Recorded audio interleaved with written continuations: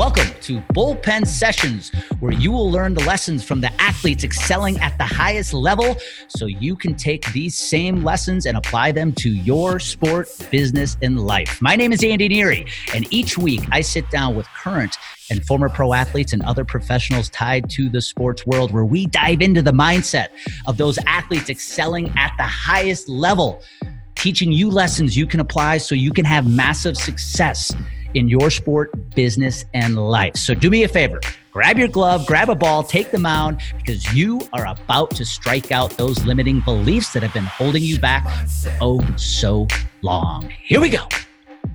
Hey, welcome back to Bullpen Sessions. I cannot tell you how excited I am for this episode. I sat down with Sean Peet. If you don't know who Sean is, you're about to love his story. I've only met Sean once in my life, live in person, but I feel like I know him so well. He is just one great human being. Sean is the coach of the Chip Ganassi Pit Crew Department.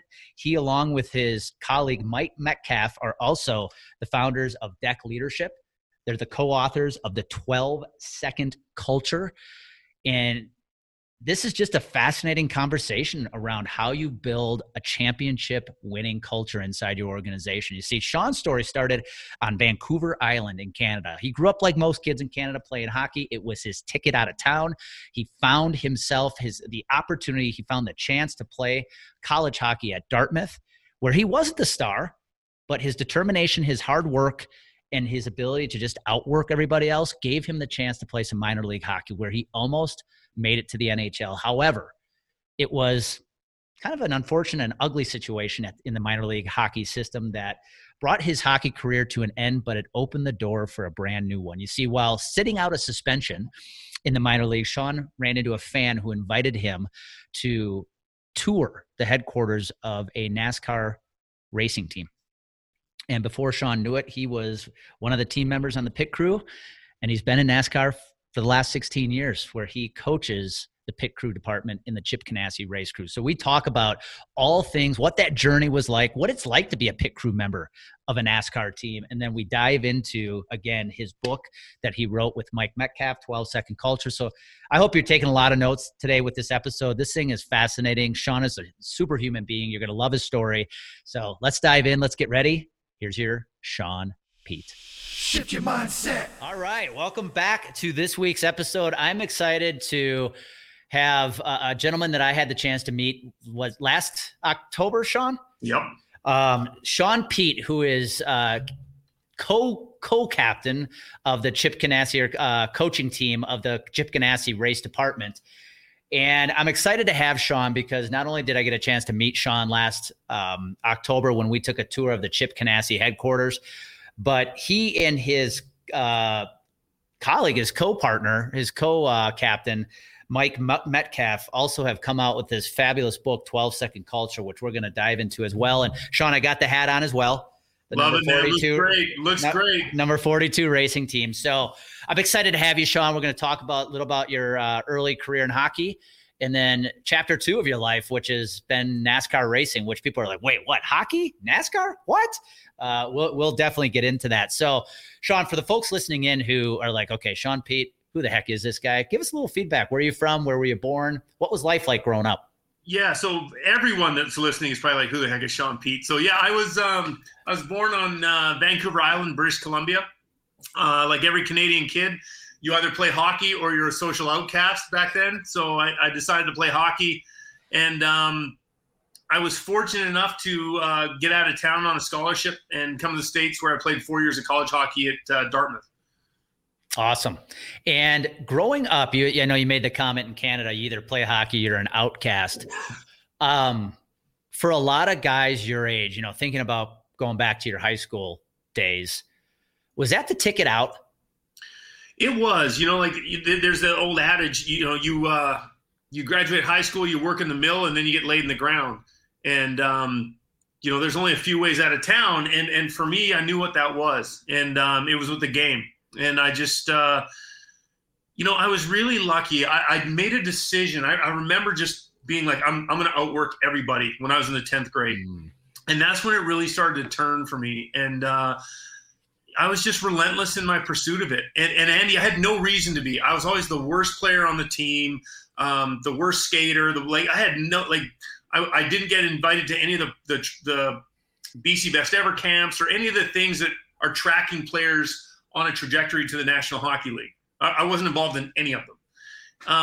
But I knew what I knew, and I was willing to give up Friday night parties, and I was willing to give up the steady girlfriend and all these things to go after it. I just was so adamant that I was not going to make peace with mediocrity and stay in town. I was getting out, and it was going to be through hockey. And I know you said early in this episode already how it afforded you the opportunity to land a scholarship or land an opportunity to play hockey at Dartmouth, which is way over in New England. You know, I'm sure a question that popped in a lot of people's heads listening in. So here you are on Vancouver Island, as far west as you can go in the North American continent. How did you end up with an offer from Dartmouth? Well, you know, it was interesting. I was traded as a 17-year-old, and I was traded to a team that had two really dynamic French players. And basically, I was traded to that team to make sure no one put their hands on these two guys, right? If you touch them, you're going to deal with me. And they were so outstanding. You know, the first, 15 games of the season, I think I had 16 goals and a bunch of assists and, 80 penalty minutes. Well, in British Columbia, because it is so far from New England, all the scouts come on a big run at the start of the year. So here I am, 6'2", 15 games in, I have 30 points, and I look pretty alluring on paper. However, you take those two French kids away from me, I'm not quite the get that they probably thought they were getting. But no, so it you know what really served me well, Andy, was that, like I said, the relentless pursuit. In the off season, this was long before off-season training programs, but I was mountain climbing and riding my mountain bike and lifting weights. And so when I came at the start of the season, I had everybody covered, because what I lacked in ability, I more than made up for in work ethic. So I was prepared. I rolled into that season and I looked like I was out skating people because I was just in better shape. It meant more to me. You know, you already dropped a nugget in this interview about, you know, if you don't have the same amount of talent, you can outwork people. What advice would you give that athlete, whether it's hockey, baseball, basketball, football, kid right now in high school who may be not the most talented, and it's easy to feel like there's no chance I could play at the next level I can play in college? What advice would you give that kid right now? I would say that, first of all, that someone else's opinion of you is none of your business, because that's what knocks people off the path is, oh, you're not good enough. You're not this, you're not that. And that's when we lay the axe down and we're like, okay, maybe I'm not. If you believe it in your heart, you go after it, because what 45 years on this planet has given me is a little bit of wisdom. And it's this, is that when I put my hockey career away and I fell short of making it to the National Hockey League, you know, I got to the American League, which is AAA, that when I put my skates up for the last time, I knew that there was nothing else I could have done to make it any further. And there is a piece that comes with that is more valuable than anything I have in my life. And so what I would say to a young kid, if you believe in your heart that you need to go there, then go. You just dug into my soul and pulled out a very, very sort of subject for me, because I talk about it a lot, Sean. My baseball career, you know, I had a chance to play some pro baseball, and people would say, man, you were lucky. You know, you were 5'10", you weren't a big pitcher, you had the chance to play. And I tell them, at the end of the day, when I got there, though, I didn't live up to my full potential. I know that. And there's still days it bothers me. And to your point, the fact you were to be at peace, like, you know what, I maximized my full potential, right, is what it's so cool to hear that part of your story. Because I think for a lot of athletes, especially, their careers are over before they truly realize their full potential. No, you're totally right. But even to your point, like where people told you you're lucky, right? Think all the Friday nights you just spent pounding baseballs into a backstop, right? That's not luck. There's very little luck about making it all the way, right? Yeah, and you did that. I fell short of it, but it's it's all these things. It's intention. It's work ethics. It's an indomitable will to see it through. Yeah. And like you said, you play college athletics. There's nothing harder. College athletics will show you if you love your sport or not. I talk about that all the time, Sean. I couldn't agree more. Where when I played baseball at UW Milwaukee, there were so many other guys more talented than me, but what separates the kid that excels in college and the one that fizzles out, regardless of talent coming in, is work ethic, because in college you have more time on your hands, right? In high school, it's all structured for you. You go from class to class to class to practice to home to do your homework. In college, you have time. And the guys that could not manage their time and their work ethic fizzled out really quickly. You're right. So now let's go to your college career at Dartmouth. Tell us a little bit about that. What was it like playing? It was great. It was interesting. Like I said, I had no problem dropping the mitts when I played hockey. And in college, there's no fighting. So I was recruited as a forward. My sophomore year, they turned me into a defenseman. So my first game, and college is a really fast game. So my first game ever in a organized hockey game at defense, we were playing the University of Vermont. And at the time, they had Martin St. Louis, who since went on, won the Stanley Cup, was NHL MVP. So my first shift at defense was against him. Needless to say, it didn't go well. Welcome to the NCAA, Sean. Right, exactly. He played with another guy who was, equally as talented. And I remember those two came down on my defense partner and I, and it was a 2-on-2.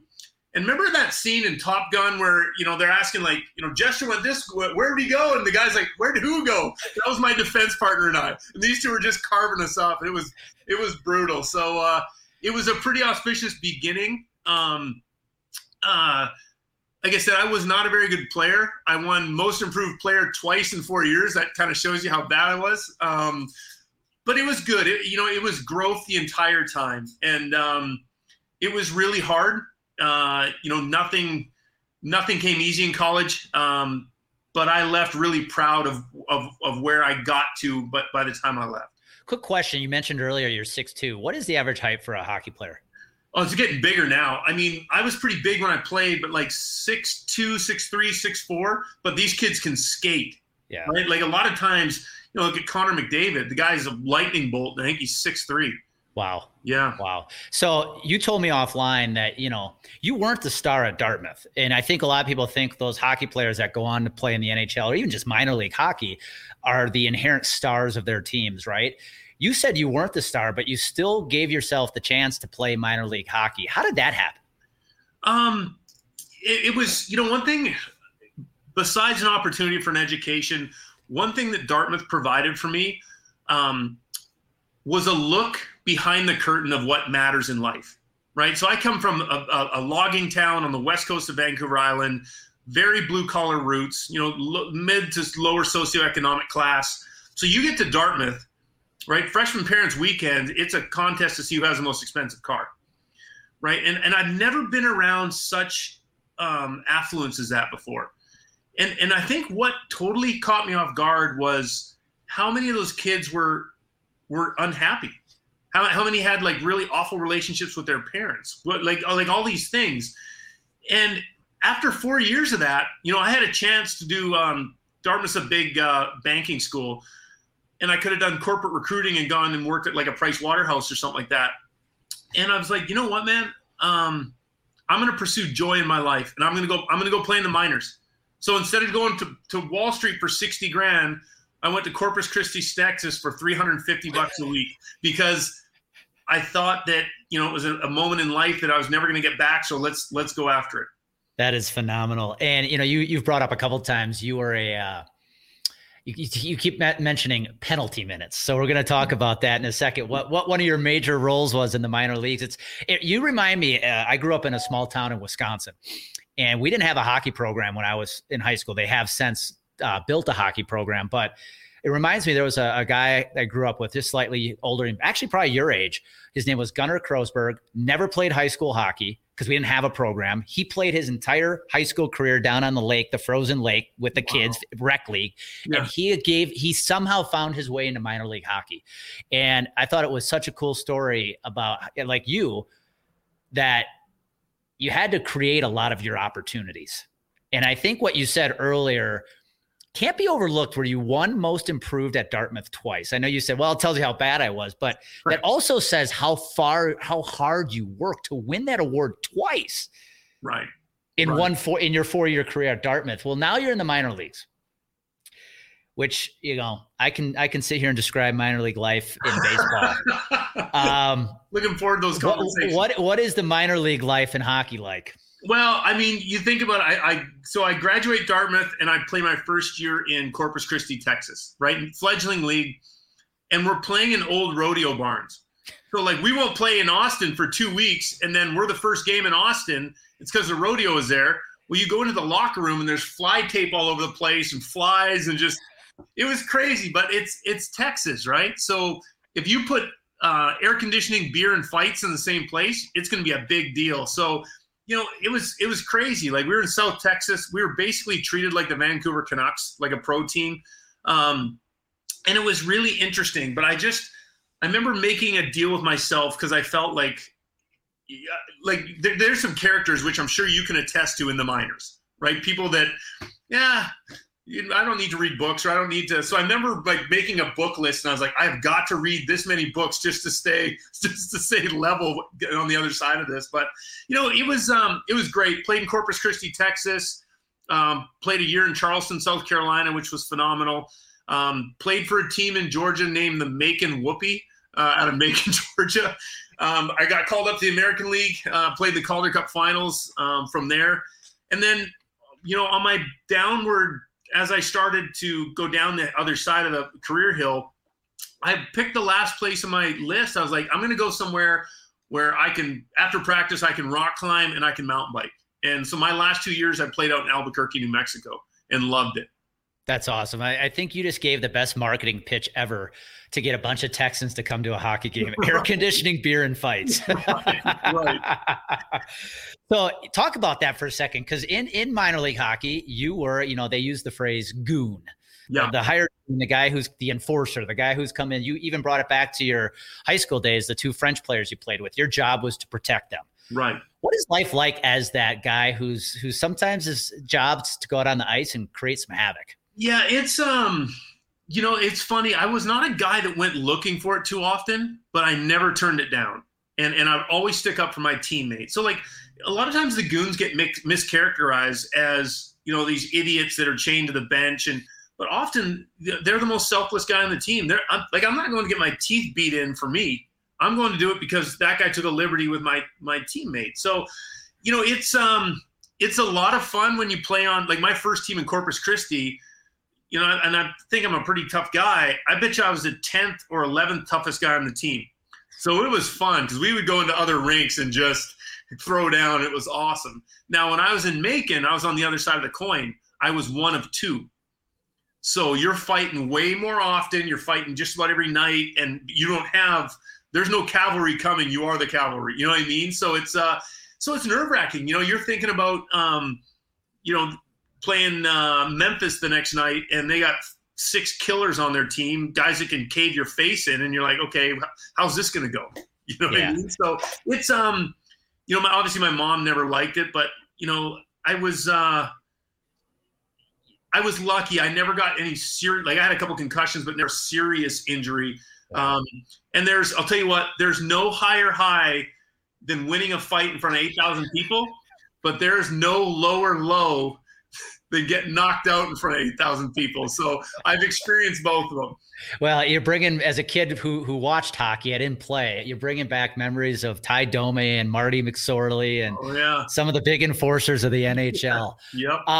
Well, let's talk about this. If you don't mind sharing a story I've heard you talk about a couple times. And I think it's a lesson of going through the lowest of lows, but also the highest of highs, because what came out of this low, which was that fight that kind of could have ended your career. Right. But it led to you playing in a place where ultimately you met a fan that drew you to where you are today in NASCAR. Right. So if you don't mind sharing that story, I think that would be a fascinating story. Not at all. So like I said, I was lucky enough to make it up to the American Hockey League, went back to camp, and made opening day roster for camp. And it's the Wednesday before the home opener Friday, and we're all eating lunch after practice. And under the ticker on ESPN, it says the Pittsburgh Penguins trade for these 2 defensemen out of Florida. And I was the only undrafted defenseman there, so I knew exactly what was going to happen. So I went to bed that night, got to the rink before Glenn Patrick, who was the coach, started packing all my stuff. And when he came in, because he was the guy who got there early, he's like, "I'm sorry, kid." And I just knew. So they sent me to Greensboro, North Carolina. It's opening night down there. And it was kind of a perfect storm. I had just been demoted. The other team had a kid I had played against for 4 years in college. And like I said, there's no fighting in college. But you can stick people and run your mouth, and you're not held to any type of account for it. So you can be really tough because you don't have to pay for it. Well, that kid was on this team. So, the game starts, and it's chippy right from the start, and our coach is kind of losing his mind. Well, this guy cross-checks one of our guys right before the end of the second period, and our coach is losing his mind. And, he looks down the bench. He's like, is anyone going to do anything? And I just said, I got it, hopped over the boards, and I line up with this guy. And I'm like, hey, man, as soon as the puck drops, we're going.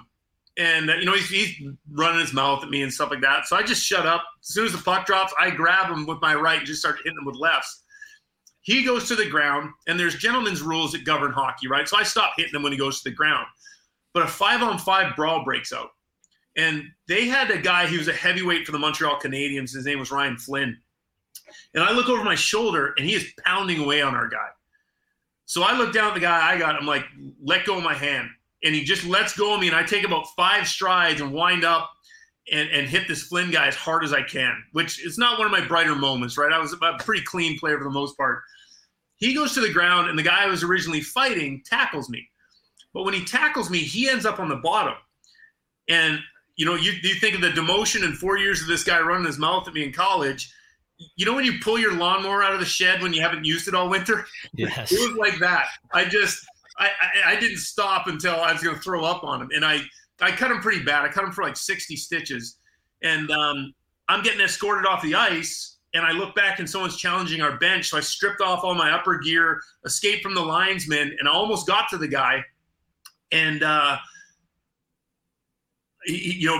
leaned over him and just kind of ran my thumb across my throat and said, we play you tomorrow night. I'll get you tomorrow night, and made a throat slashing gesture. So I didn't even think anything of it.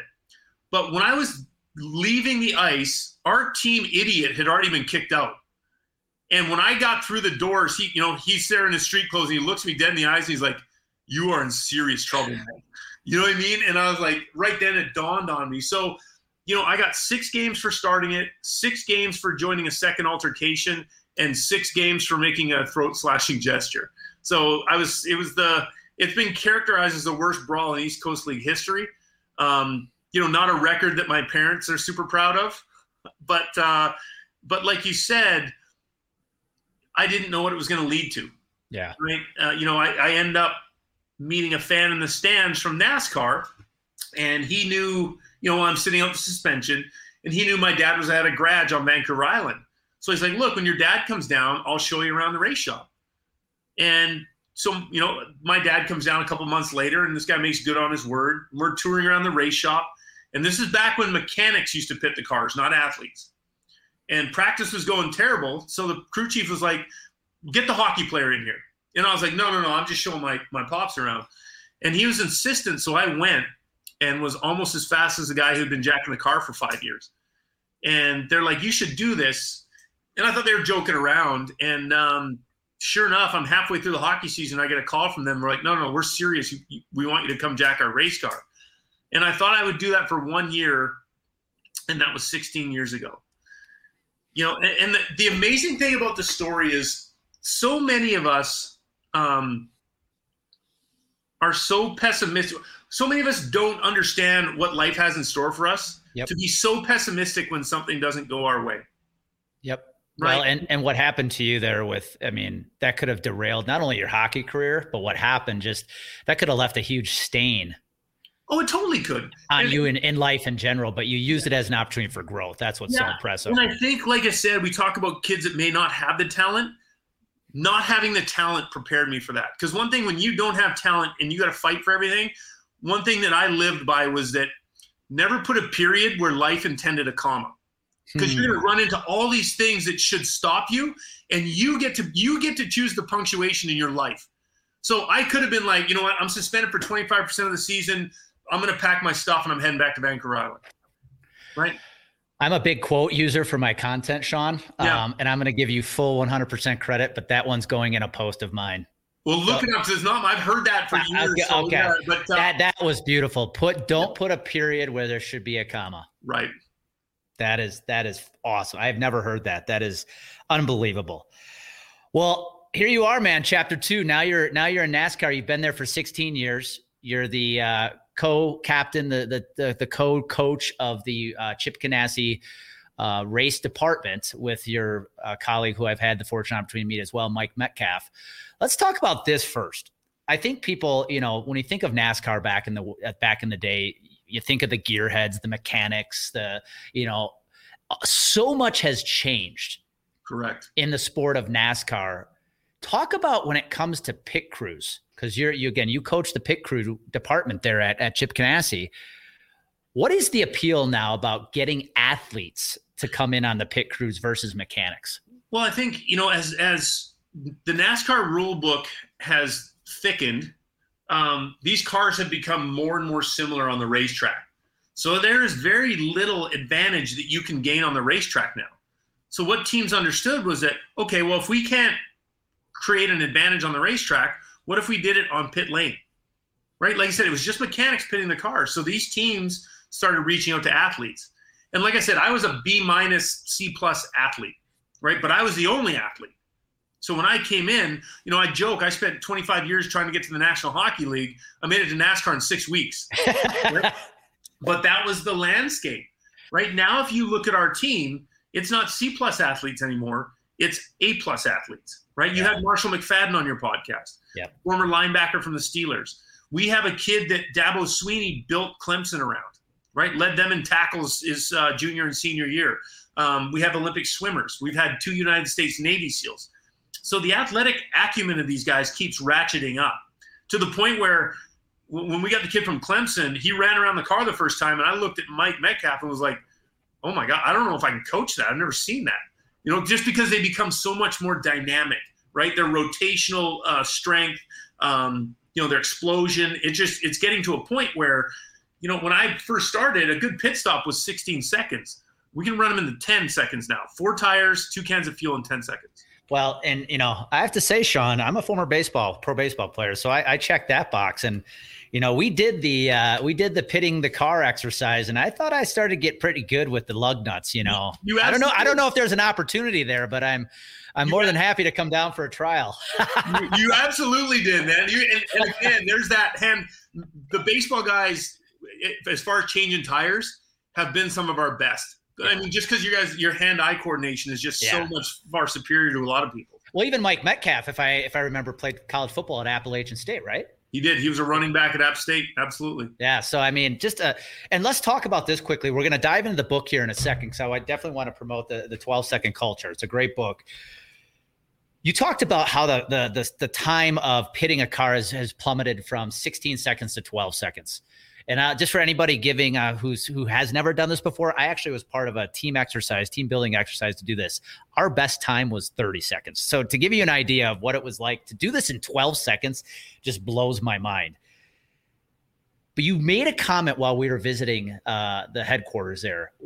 From a money perspective, what is the difference in NASCAR between first and ninth? It's 1 lug nut. Right? Like our tire changers are tasked with hitting 5 lug nuts in under a second.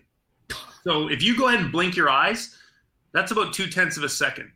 Right? Now, if you look at what that costs us in real world is $1 million. And now I'm sure your listeners are like, well, there's no way that can be true. But if you look at the race car math, these cars are moving at 190 feet per second. So 0.2 of a second equates to about 56 feet. If you go look at the finishing order from the Daytona 500, the difference between 56 feet is the difference between first and sixth.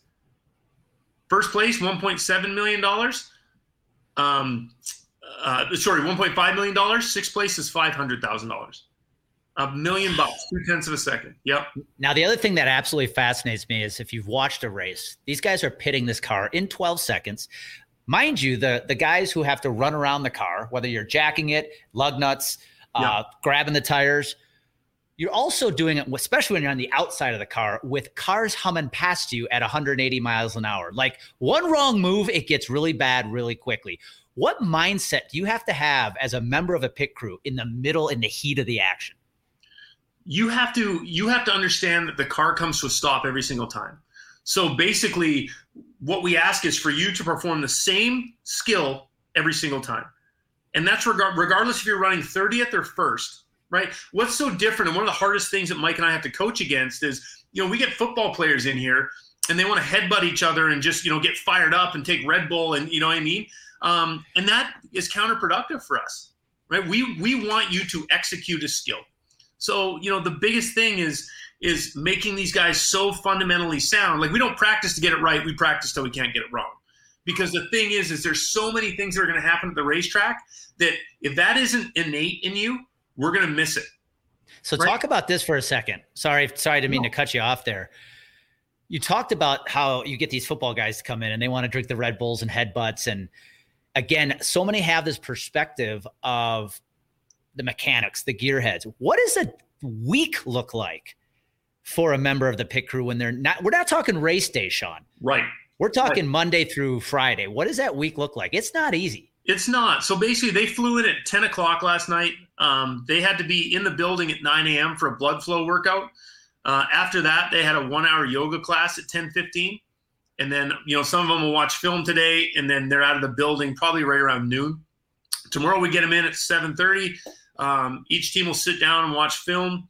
And then we have a team-specific practice of stuff that we saw on the weekend that we think we can do better. After that, they have a position-specific workout, and then they're done for the day. They come back in Wednesday morning, 7:30 a.m. We have a competition practice, and then we have our hardest workout of the week. Thursday, they come back in. We have race-specific practice, so we put obstacles in their way of what they'll see at the racetrack this coming weekend. And then we play like a high school game. We'll play kickball or, dodgeball or something like that just to bring the guys together. They get Friday off, and then they go pit the race car Saturday, Sunday.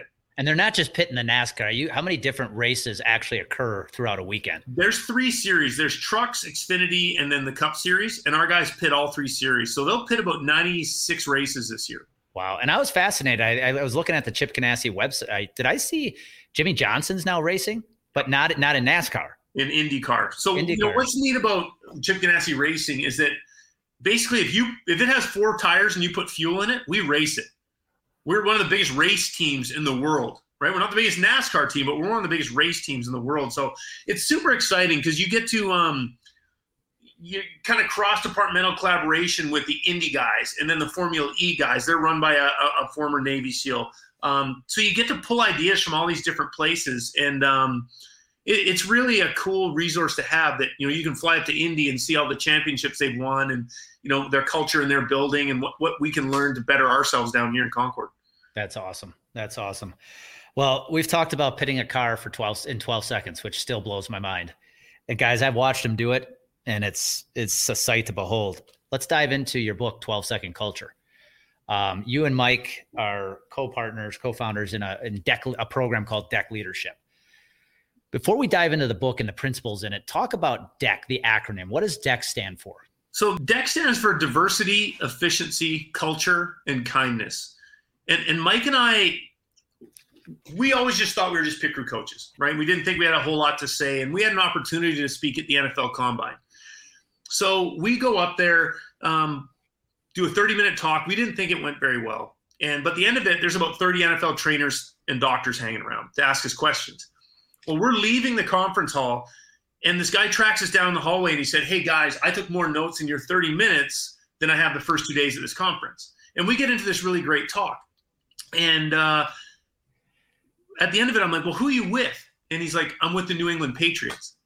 And Andy, right there, we knew that maybe we had something to give to the world. So as we started talking to people and looking how we rebuilt our own department, those are kind of like the 4 horsemen of the American workplace. They're one of those 4 things we're getting wrong, and that's what's affecting our culture. Well, let's dive into this because there's 12 principles, essentially 12 philosophies that go into the DEC Leadership, the 12-Second Culture.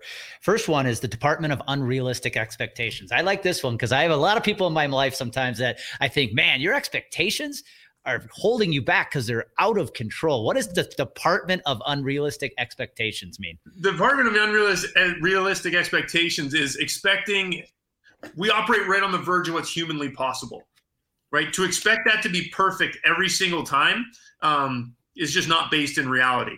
And the only people that understand that seem to be the people in the pit crew department. So, we've had, Mike tells this story. We were in Darlington a couple of years ago. led the race almost, end to end. Came in first, went out first the entire night. Okay. Last pit stop of the race, our jackman comes in and has a micro turn on the tire. So it costs us about 0.2 of a second, maybe 0.3 of a second. We go from first to second, we lose the race. People in our building didn't talk to us for 2 months. That's what the Department of Unrealistic Expectations looks like.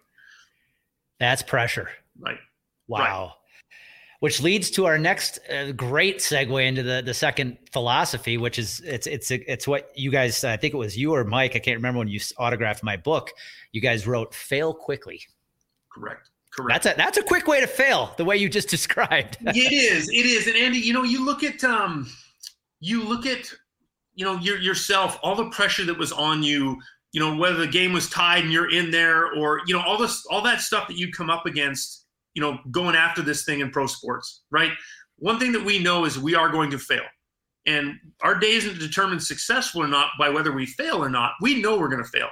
It's how quickly we can overcome that failure, extract the teaching moments and the positives, and scrap the rest and move on, right? We can handle failure. What we can't handle is compounding failure.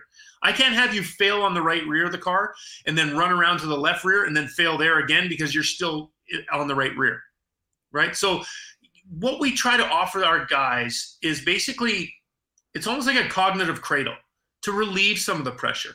So look, we know you're going to fail quickly. We talk about pressure. Here's another great baseball guy, Tommy Lasorda, right? He used to say that the only time you feel pressure is when you think of failure. Okay, so if we allow these guys to fail, it takes pressure out of it. And if there is any pressure, what we talk about here all the time is that pressure is a privilege, right? If you feel pressure in your life, it's because you're in a big spot. Yeah. Right? You're not just, closing down the gas station for the evening, or, you're in a big spot. So you should embrace that. Pressure is a privilege. And I think a lot of the mental health stuff that's going on right now is because we don't allow these people, there's no relief valves, right? Well, so we want our guys to have a relief valve. We want you to go out there and be brilliant. And if we fall short, we got you on the backside. Well, and I think about my pitching career, the failure wasn't giving up the home run. The failure was allowing that home run to impact how you pitch to the next guy. Right. Because you had, as a pitcher, you give up a home run, you had to forget it and get back focused on the next guy. And to your point, the failure, the act itself that didn't work isn't the failure. Continuously making that mistake or letting it impact your day, your week, that's the failure. Right. And we just get failure wrong here, right? Like we look at successful people and think they've never failed. And we're every day. You got it. And we look up to them because they stand on a mountain of failures. They just do two things better than us. They don't let it stop them, and they don't let it define them. And I think if you can do that, then failure's going to be your best teacher you ever had. Exactly. And I love your third principle here, Sean, arrival mindset. I think to me, it just simply means show up. What is that arrival mindset you expect your guys to have? It's just being intentional. Like you said, intentional about the way you show up. What we ask our guys is that when you put your hand on the door leading into work, we want the very best version of you. We want the version that's the most collaborative, the hardest working, the best teammate. Like something we talk about all the time in our program, Andy, is that thoughts are things, and that the view that you adopt for yourself profoundly affects the way that you live your life, right? And if I were to ask you, the example we use is think about the last time you bought a new car, right? What was it? We just bought one, a Jeep Wrangler. What color? White. When you decide on a white Jeep Wrangler, what starts happening? You start seeing them everywhere. You start seeing them everywhere, right? So if your brain works like that for something as simple as a car buying experience, what do you think it does to you when you show up and think Monday's going to suck, or that practice is going to be awful tonight, or that, right? It affects you. What if instead you showed up and said, I'm going to kick this day's ass. I'm going to be the best, Andy Neary I can be, right? Your arrival mindset sets you up for success or failure. It starts the second you put your hand on the door. Yeah, I could tell you, I coach insurance advisors, Sean, and it's not uncommon to have the conversation with an advisor who's on the precipice of winning a big piece of business. But before they even won it, they already are talking about the fear of what it would be like if they lost it. Right. What if I write it and then I lose it? It's like, guys, if that's where your mindset is right now, that is exactly what's going to happen. And you have to just show up and do your best, and the chips will fall where they may. And I love, this dives right into the next two principles. And it's something, honestly, I don't know if I've shared this with you. I put a quote out there, and it's actually something I started to do every Friday on my social media. I call it catching great people doing great things. And it was after talking to you, and I had an interview with a guy by the name of Andre Young, who is a former college and professional football player, about, you talk about prove people right. Yeah. Win with good people. Right. What is it? Tell me about what your philosophy around prove people right. I love that. So what's interesting is at Ganassi, we're expected to compete with the big teams with half the budget, right? So in order to do that, you have to build guys in-house, or you take guys that have been cast off from other teams. And one of the first things they always do when they get here and we sign them to a contract is they're like, thanks, coach. I'm gonna prove my old team wrong. We don't allow that here. You're only allowed to prove people right. Because all of us are guilty at some point in our life. We've tried to prove someone wrong, right? But if you really stop and think about that for a second, when do you get that opportunity, right? It's at some summit moment in your life, right? Winning a baseball series or a promotion, or it's some great moment, right? And think about that for a second. Some brilliant moment, you're going to prove someone wrong. So what we ask people to do is think of the nicest sunset you've ever seen, right? Whether that's a beach or a mountain, and take yourself right there. It's probably with someone that you love. Mm-hmm. Okay. Well, now that you're sitting in front of that sunset and you get that feeling, I want you to invite into that picture someone that stabbed you in the back, someone that never believed in you, someone that lied about you. It starts changing the picture and the feeling of the sunset, right? Mm-hmm. That's exactly what you do when you prove people wrong. Yep. What if instead you prove people right?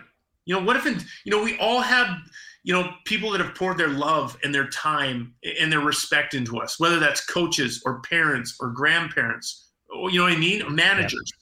What if you did it for them?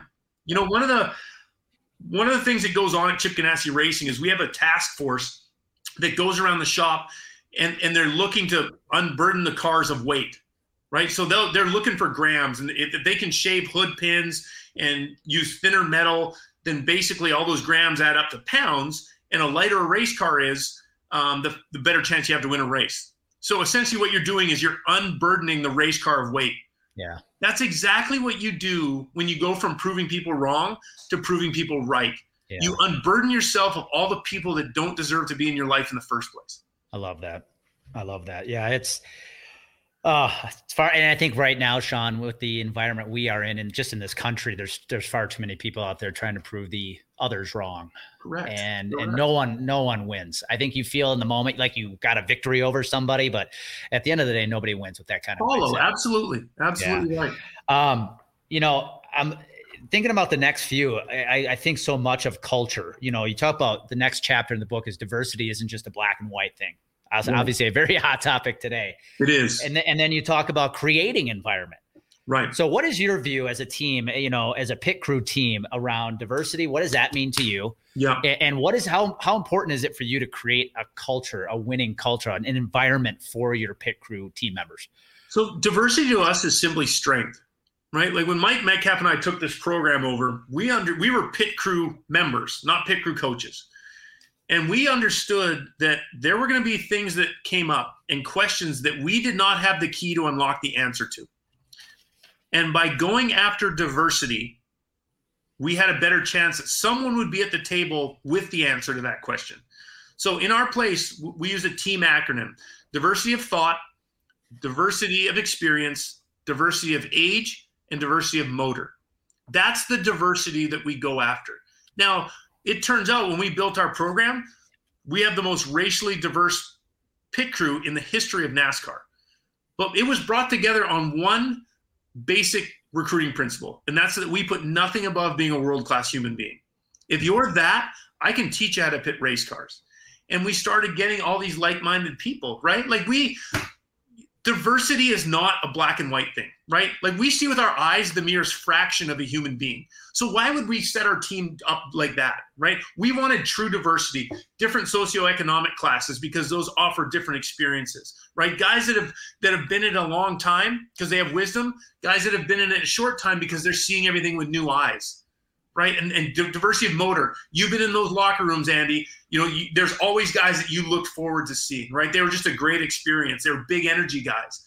And you also need the ones that are stoic and well thought out. And by crafting that, the culture in this building was a dumpster fire, to put it lightly. Right. And it wasn't because we weren't talented. We were super talented, but we were lazy, we were entitled, and we were selfish. And we didn't want to win with those people. So, we went about, our bosses thought we were crazy when we let some of these guys go, but we were very intentional about the way we wanted to build our culture. And by setting forth standards, right? We went after standards. We didn't go after goals, right? Like one thing that drives Mike and I crazy is for so many years, our boss would stand in front of the company and be like, our goal is to get 2 cars at the championship race in Homestead. That's happened 0 times. Do you know what the repercussions of those goals were? Nothing. Very, very often goals have 0 repercussions if you don't reach them. The standards are where it's at. I love that. We set standards, and by adhering to the standards, we have a chance to reach the goal. And that's what we did in the program. But it starts with intention. Yeah.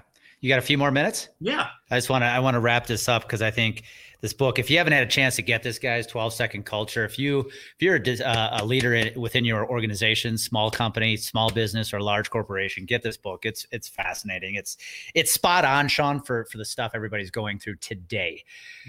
Finish. I want you to talk quickly about, there's 2 formulas in here you talk about. I call them formulas. You've got the P equals W divided by T, W over T, and you also have vertical thinking. Right. Let's talk about what is vertical thinking. So vertical thinking is, to put it simply, vertical thinking is working on your business versus working in your business, right? Like you think about a typical work day for a lot of people. You come in Monday morning. What's the first thing you do? Open the inbox. You got the fires. It, right? Yep. Okay, so we go in the inbox. We answer emails till 9. We have a meeting at 9, and then we have another one stacked in there at 10. We get out of it at 11:30. We have lunch. We go to lunch. We come back. We have an insulin crash, right? We have 2 more meetings in the afternoon, and by the time it's time to go, you didn't get to level up your company. You simply got one day closer to Friday, right? Well, if you do that on Tuesday, right? Again, you didn't level up your company. You just got one day closer to Friday, right? Vertical thinking is allowing yourself the space to think, right? One of the things that Mike and I did after our 3rd year, it was just so crazy with travel and all the teams that we were curating. And one day we just had a conversation. We were like, when do we give ourselves the chance to think? Because we don't, right? So we came up with that. Actually, it was a formula that David Cutcliffe used when he was at Duke. And the formula is power equals work over time, right? So many of us are guilty of looking at people's hours in the business. Oh, well, this person gets here at 6 and they stay till 10, and this person only gets here at 8:30 and they stay. It has nothing to do with it. What was accomplished in that time, right? That's efficiency, right? And what what Coach Cutcliffe was talking about was that so many of these football teams have beds in their office because they expect their staff to stay there 16, 18 hours a day. He's like, look, here's the volume of work. Dive into it, and when you're done, I want you in bed at your dinner table with your family. Now, some days that might take you 12 or 14 hours, but there's other days it would take you 6. So it's about being intentional about what you're doing. It's not, working at your computer and then checking your Instagram and it's not that at all. So we set out blocks of work for our guys. When the work's accomplished, they're gone. Yeah. I think it's so apropos that we end the book, guy that was known as an enforcer, guy that was a leading teams in penalty minutes in the minor league hockey system, to end the book with kindness wins. Right. I think that's a word that we all can see on a quote, Sean. Be kind. Yeah. Spread kindness. What does that mean to you? Kindness is simply meeting people where they're at. Right. If they're struggling, you have the empathy to meet them where they're at and try to help them take them through that. For us, we use kindness as a recruiting tool. right? Well, one of the things that I am the most proud of is our pit crew is the only pit crew in the history of NASCAR to win NASCAR's version of the Walter Payton Award for their service in the community. And it shows when you take our guys to the Barium Springs Orphanage, or you take them to the Christian Mission, and you watch them dive in and help people that, you know, that are having a rough patch in life, your heart swells. But it also shows you if you have the right guys in the program or not, because the ones that don't jump into that work make us question, hey, you know, it's, you know, and one of the things, Andy, like we said, we don't pay the most on pit road, right? So what doing the stuff in the community for us, it is twofold. It creates purpose and it creates perspective. It's pretty hard to complain about making six figures when we're delivering, you know, 2 cartons of milk and a tray of sandwiches to a person, and that's their meals for the next 2 days. Yeah. Right. And again, it's and now there's some hilarious stories that have come out of some of those like we do Meals on Wheels. We get guys pulled over by the cops every single time we do it because it's like a cannonball run trying to get through the thing. But again, the world needs more kindness, right? We're born to be kind to each other. We've just lost our way. Yeah, no, you couldn't wrap this up for this whole book in a bow for if there's that HR director, COO, CFO listening in right now. Yeah. How does somebody take this? What advice would you give that business executive to apply? How does someone apply the 12-second culture to their business? Basically, it's this, is that you're going to call us and you're going to think we can come in there with a process to help your team operate like a pit crew. And operating like a pit crew is elevating people over process. If you do that, your team can operate like a pit crew. That's awesome. Before I get into the rapid fire to end this episode, what is the best way? Sean, I know you and Mike do a lot of speaking. You guys do a lot of workshops, a lot of leadership work with organizations. What's the easiest way for you, somebody to get a hold of you? Easiest way is probably just www.deckleadership.com. Okay. We're both on Instagram. Mike's at Mr. Metcalf Jr. I'm at SWP. Deck Leadership is also on Instagram. So we're very passionate about it. And, you know, there's more heart attacks in the United States on Monday morning than any other time during the week. And we want to see leadership done better.